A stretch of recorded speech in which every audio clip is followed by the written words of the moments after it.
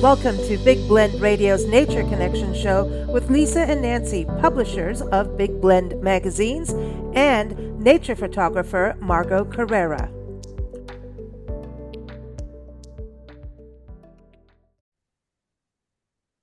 Hey, everybody. So excited to introduce authors Rob Long and Andrew Dolberg onto the show to talk about their new young adult novel. And I believe it's going to be part of a series, which we love, right? It is called The Great Weather Diviner. And we're going to talk a little bit about adventure. We're going to talk about Junior. They'll tell you about Junior. They're also going to tell us all about climate change, environment, and how storytelling can really be a part of making positive change. I encourage you to go to their website because it is the season. Not only can you get the book there, but you can also get all kinds of cool t-shirts and gear. So go to greatweatherdiviner.com. So I'm going to start with you, Rob. How are you doing? I'm great. Thanks so much for having me on the show today, and doing great. Really excited to talk about our book. Now it's the Great Weather Diviner, and then it's got something about a groundhog that I believe that's something that you know about. It is. I grew up in the real life town of Punxsutawney, Pennsylvania, which is He in said western it. Punxsutawney. It's a tough one. Um, and so it's really based on the very now famous sort of local folklore that I grew up with. It really, as you well know, got very famous in the 90s when the Bill Murray Groundhog Day movie came out, which we Oh, all love. yeah. But that's very much based on a thing that they've been doing for almost 200 years now in Western Pennsylvania. And it's a very important part of the town. And we decided to create a story loosely based on Punxsutawney Phil and the weather predicting that he does there, and turn it into a story that's meant for a new, younger generation, and make it about climate change and make it Mm. about a lot of other really interesting stuff that I'm hoping we can get into. Absolutely, absolutely. And welcome to the show, Andrew. How are you doing? Thank you so much, Lisa. I'm doing great. I'm really happy to be here. Now you're both based in Southern Florida, right? So, Andrew, are you born and raised there, or do you ever go up to see Punxsutawney? Yeah, Rob is the Punxsutawney native of the group, and I'm born and raised in South Florida, still living here. But when Rob came to me with the idea for this untold origin of Punxsutawney Phil, what it brought me back to was a memory of learning about Groundhog Day in my first grade classroom. Because Mm. across the country and in some parts of the world, in other countries as well, we learn about the story of Groundhog Day. It has a very important role as Hmm. folklore in American legends. It's really one of the biggest American folk stories that we have in modern times. And so when he brought the original short story to me, it was really exciting because I knew that this was a story children everywhere loved. And I can even think back to my first grade classroom and what the teacher said. And we watched the groundhog see his shadow on that day. And it was really exciting. So I enjoyed getting to know the story of Punxsutawney Phil much more through Rob. And now we're working on the book. And as you said, a longer series about Punxsutawney Phil and Groundhog Day as well. I love this because you've got an animal character, and you don't see that very often in a young adult novel, I don't think. And it kind of almost brings me back, even look at the illustrations and the cover, and even the t-shirts and everything. It kind of brings me back to comic books where we're used to those characters, but I think we're missing them in young adult books. It's always human characters. We're getting more for girls now, though. So I want to give a shout out to all those writing, with girls in them, but we want girl power. But now you're giving animal power around folk stories. So Rob, tell us a little bit about why you thought, hey, young adults are going to want to read about animal. I do. I would have too at that age. And as far as I'm concerned, adults should read this too because it's fun. Well, and that's the thing. The book's really designed for a middle grade audience, which is kind of the group just before young adult, starting in middle school at 8. But we wrote it in a way that young adults should enjoy it too, as well as their parents. We have a lot of metaphors in there that are very relatable, especially when you talk about the whole climate change dynamic. Our generation and the younger generation were both kind of inherited this as a major issue, and it causes a lot of distress. And that's how our character feels and how the other characters in this feel. And they are now tasked with dealing with it. So this book, in a large way, is about that generational change, and we think that's going to be relatable to several different groups of people. But yeah, it is all anthropomorphic characters. We were excited to do it that way because it allowed us to create some other really interesting metaphors. Not only could we use this young version of Punxsutawney Phil, but we could also have animals split up by different types of animal species and really talk a lot about how tribalism works and Mm. talk a lot about pluralism and other things like that. Because of that, we have the working class group that is made up of all the miners in Punxsutawney, the mining animals, right? And then we have different groups that are the folks that are like the richer group that are different type of animals. And so it's able to really kind of break down some complicated concepts like tribalism and put it in a way that might be a little more digestible and interesting for a younger Mm. reader. That's really cool. So, Andrew, what did you think of when you first saw, hey, here's the beginning of this story? And then, how did you guys work together? I mean, and why did you go to Andrew first, Rob? Like, I want to hear about that story. Like, you go knocking on the door.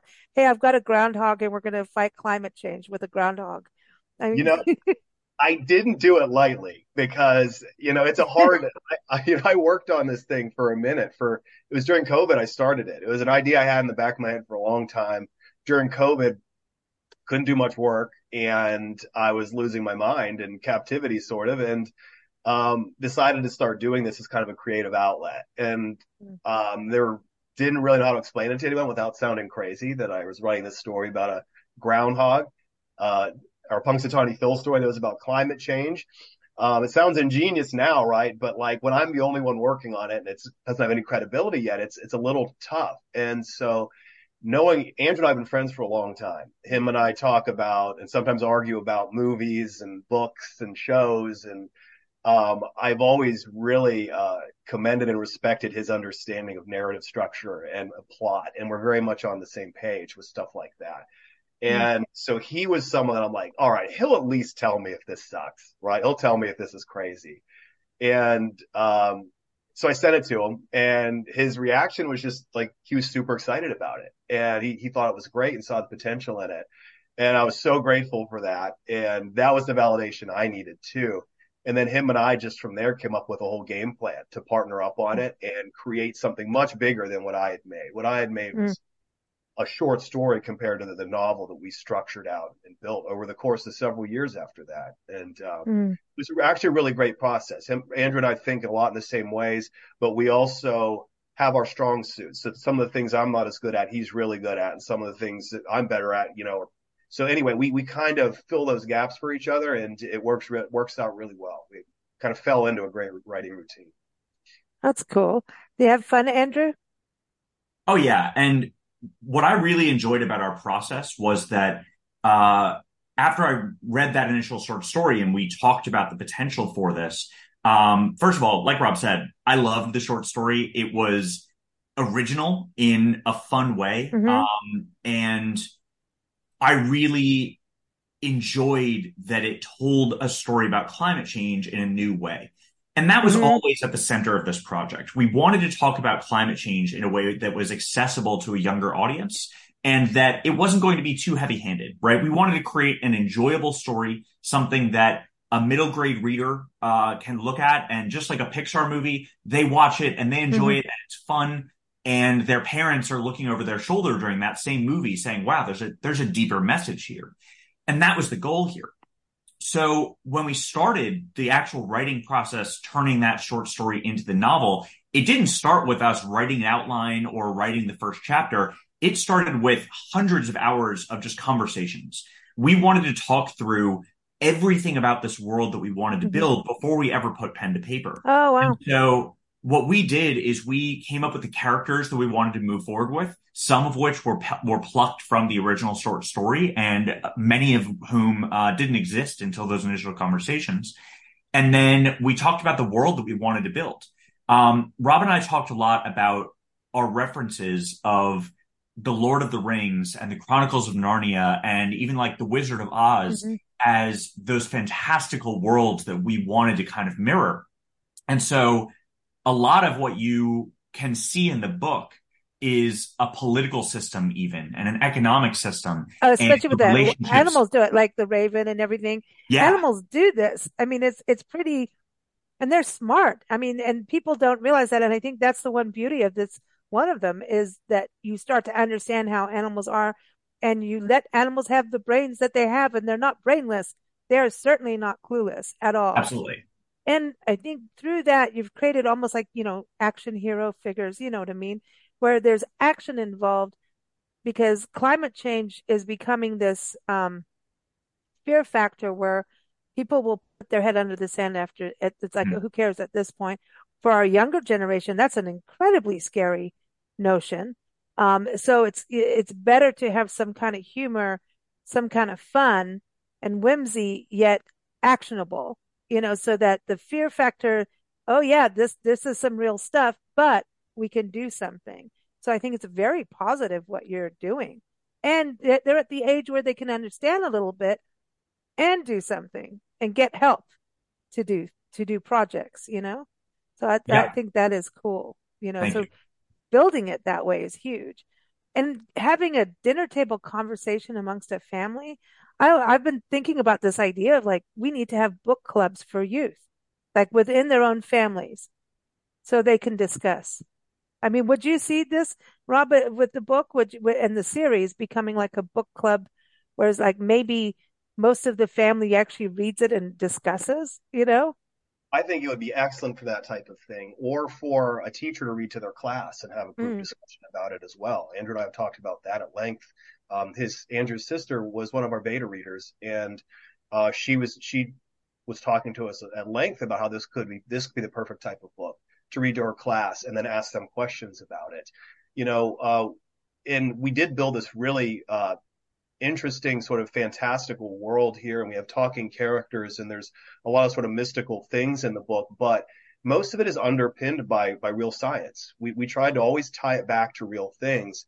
In fact, even at the end of the book, we have a glossary where we list out a bunch of the real life animals that we included in the book that are either endangered or have become mhm, extinct from climate change. mm, Um, so we really make a pretty solid effort to make it a really immersive, fun book with some really interesting metaphors in it that adults will get, but also educational at the same time, right? We tried really hard to make it not heavy handed. We don't want kids to feel like they're reading a textbook at all, and it doesn't mhm, read like that. But we thought it was important to have some real information in here too, so kids could walk away from this and actually have learned something mm, and really hopefully feel inspired. We want, mm, it's not just meant to be gloom and doom either. We're hoping that kids walk away from this hopeful and that they feel inspired to do something and that they also feel like they're not alone in how they might feel about distress, about what's going on in the world around them. We're mhm. hoping this helps folks digest some of that stress that they're getting from the media and from what they're learning out there. Yeah, I think so. And like I was saying, I think between the two of you, the storytelling and then the science aspect being coming together, is really unique and necessary. We need things like this. Would you like to see, like, as you do the series? I heard of flamingos coming. Is that true? Am I Yeah. allowed to talk about That flamingos? Yeah, we've been working on two things actually. We have planned an entire series of the Great Weather Diviner where we continue following the journey that Junior starts in this first book and continues to see the wider world that we created, further explore some different aspects of climate issues, and that really is going to continue being the main focus.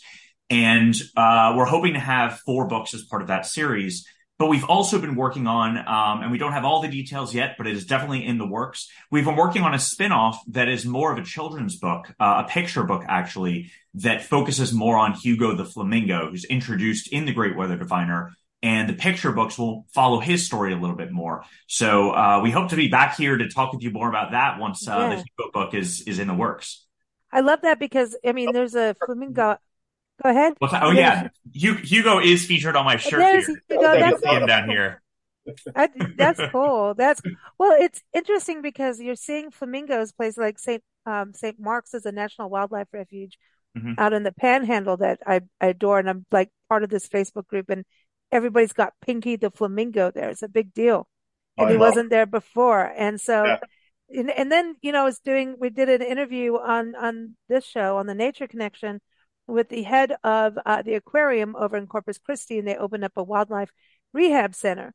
And it's because of climate change. And they're saying they're getting manatees from Florida and Texas now, in the Texas Panhandle, which is insane. And their issue is their rehab, their rescue center is because during when it gets cold in winter, because climate change is not just hot, it's also cold, which is really hard to explain to people because of global warming, the title. But they are getting between 4 to 5,000, I think it was, sea turtles coming in for rescue at once because they're frozen. And so, we were just talking about that. I'm like, oh my gosh. So animals are really shifting, which, even human tribes have done that over the years, according to drought and lack of food or water. But we're starting to really see that animals are shifting, because I don't believe manatees come from Texas. They come from your side. So living in Florida, you guys are going through a lot, especially Southern Florida. I mean, the Keys, I think, is one of the most, um, tender spots in this country when it comes to climate change. So do you feel that each of you living there a little bit more stronger about, hey, we can't just sit around, that this is real being in Florida? Yeah, yeah, absolutely. I was previously in an elected role. I'm in an elected role now. I'm a city commissioner in Delray Beach, but prior to that, I sat on the county soil and water conservation district. I Hmm. chaired that board for about 6 years and got to see firsthand some of these issues, which some ones you wouldn't even think about. Excuse me.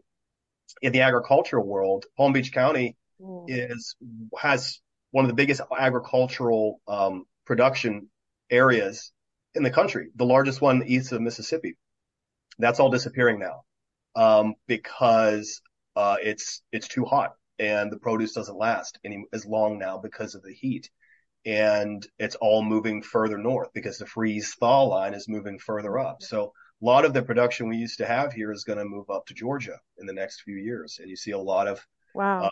farmers selling off their land, and it's probably going to end up getting developed.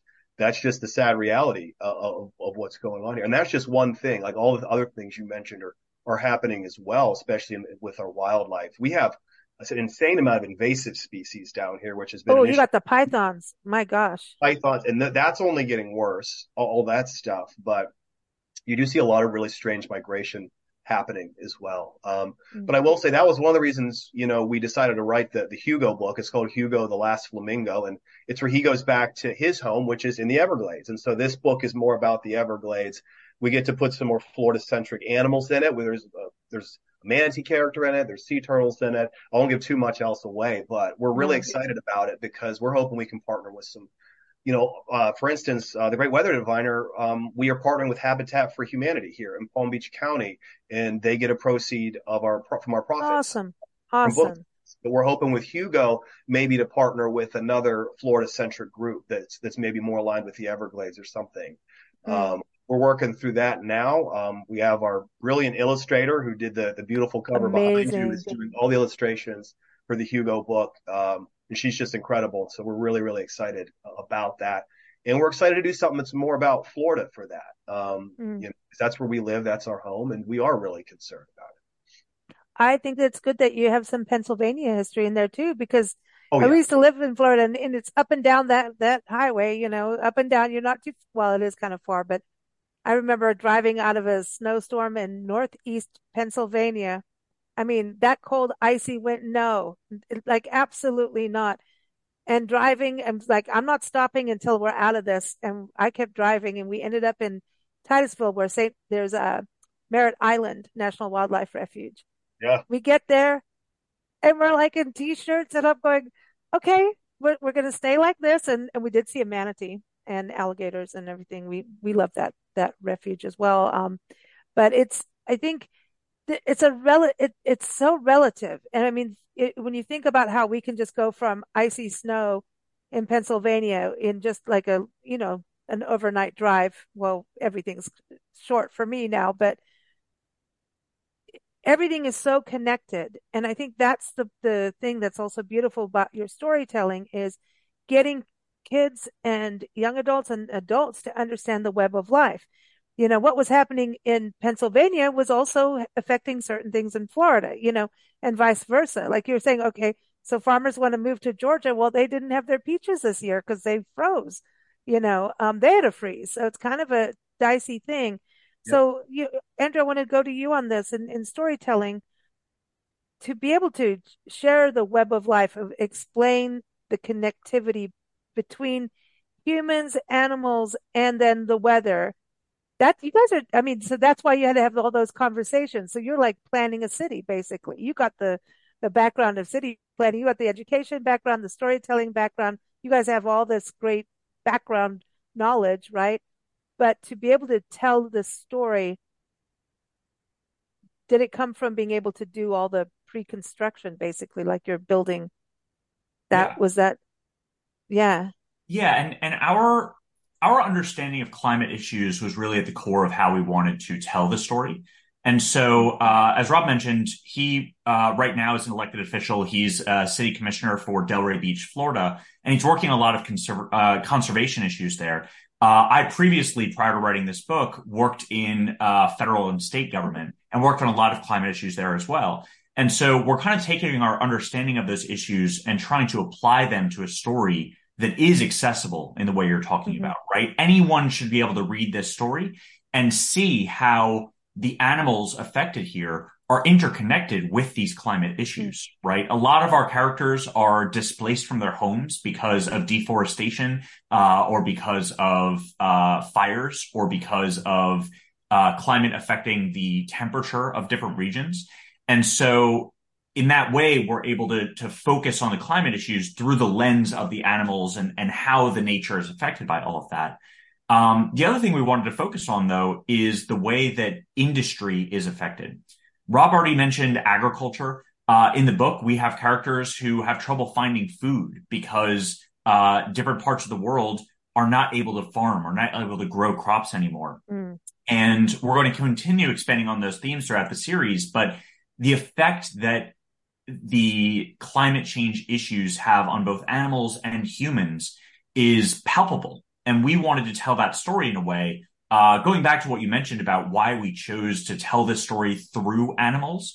It is so much easier to talk about these issues when you can kind of remove yourself a little bit and not just talk about the political nature of them, right? We don't want this to be a political story. We want it to be a story about the very real issues that affect us on a daily basis and how we can rethink those issues and start to take action on them. Right.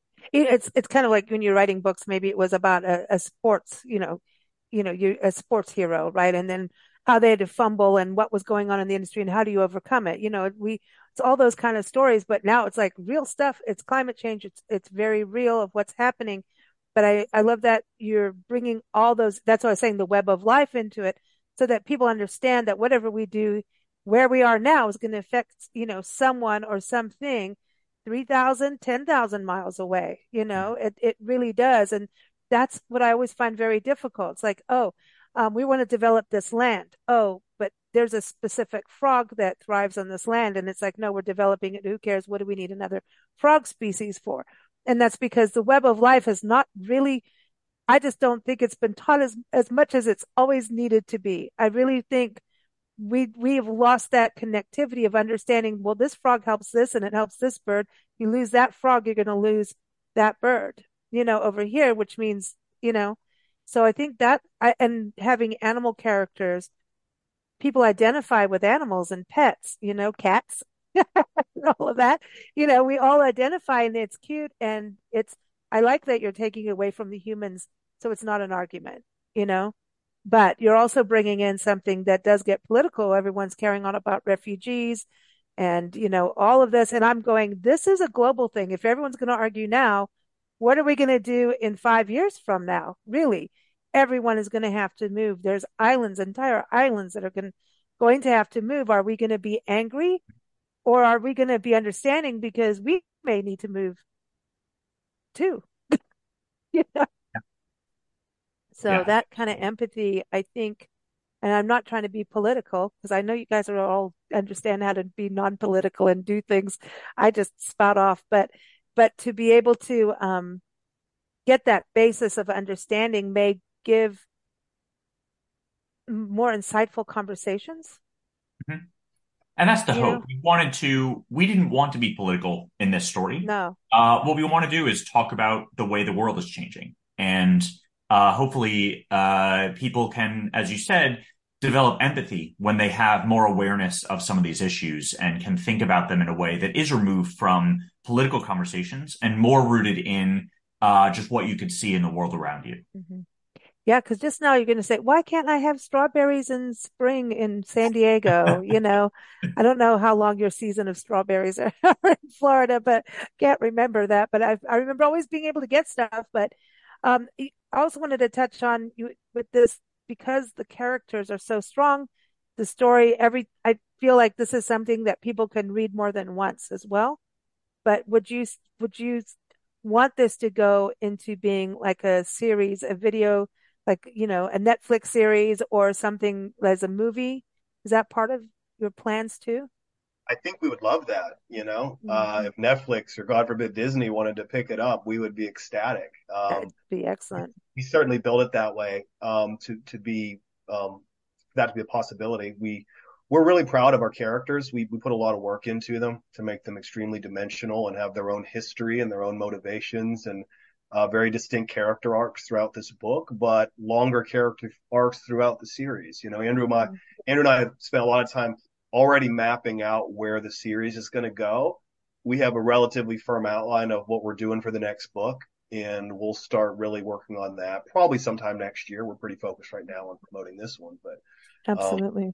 we're really excited about where we can go with this entire world and with the characters that we've built. And we've got a lot of really great feedback from folks who have read it so far, who really are attached to our characters. Like we get calls from people that haven't finished it yet, and they're like, "This isn't going to happen, right?" And be like, "You got to read to find out." That are like really concerned. For Oh, and we're like, that's a really great sign that people are really getting immersed in this book when they read it, and that's really what we want, right? Like, mm, like Andrew said it really well, that we use these animal characters in a way to basically expose the core of what we're trying to do without getting kind of caught up in political issues. It allows us to show that these characters are really just, these squabbles are just characters fighting over resources, right? Limited resources because they've been displaced by climate change. And in hmm. our book, we call it something else, but folks know that's what it is. And I think it allows you to have more empathy for the characters without thinking there's an agenda there. And I think because we use these animal characters, but we make them very human-like, I think that it really allows people to connect to them, you know? I, I think the animal character is so crucial and like you're saying, providing the information about the endangered species and how it's affecting them. We've done so many wildlife shows for, I mean, gazillions of years and we always talk about, wildlife trafficking, how it's connected to human trafficking, all of that stuff. But I always go at the end of the day, if you don't have the habitat for the wildlife, they're gone. Look at the Amazon, so hopefully some positive things will happen for them out there. But very excited for you both and for everyone reading it, and that you're doing a series, I think is exciting. That's showing commitment, for readers. If you want them to make a commitment of positive change, then you're doing your commitment part too by doing more than one book. I think that's cool. And to do a series like that, that's really exciting. Everyone, it is out now, greatweatherdiviner.com. I encourage you to go to their website directly, because again, there's all kinds of cool t-shirts and things. This is airing on Black Friday because, there's a whole national park thing, opt outside, maybe we can, these are kind of like the alternative ideas is get books.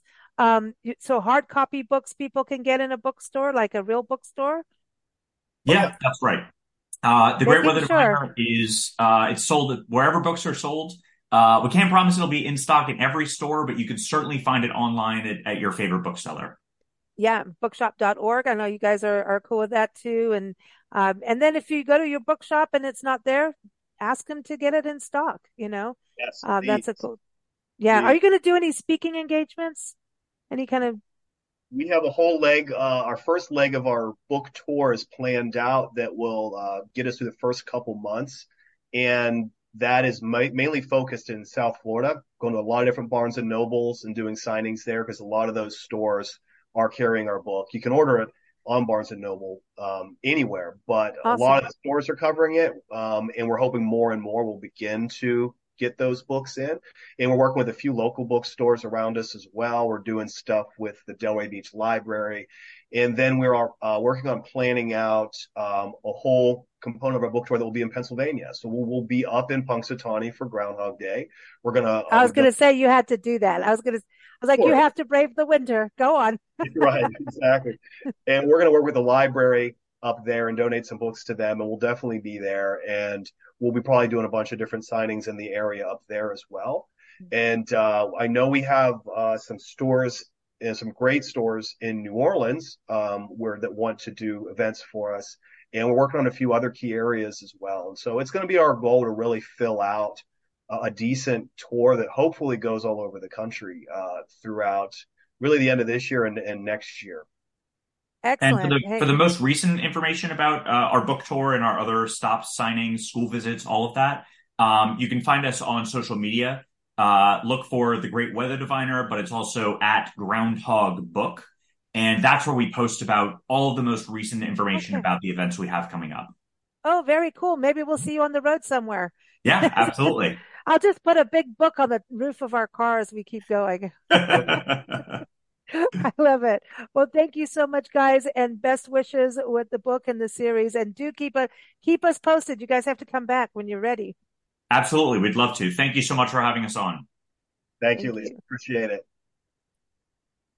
Thank you for listening to Big Blend Radio's Nature Connection show. Follow us at bigblendradio.com and keep up with Margot at margotcarrera.etsy.com.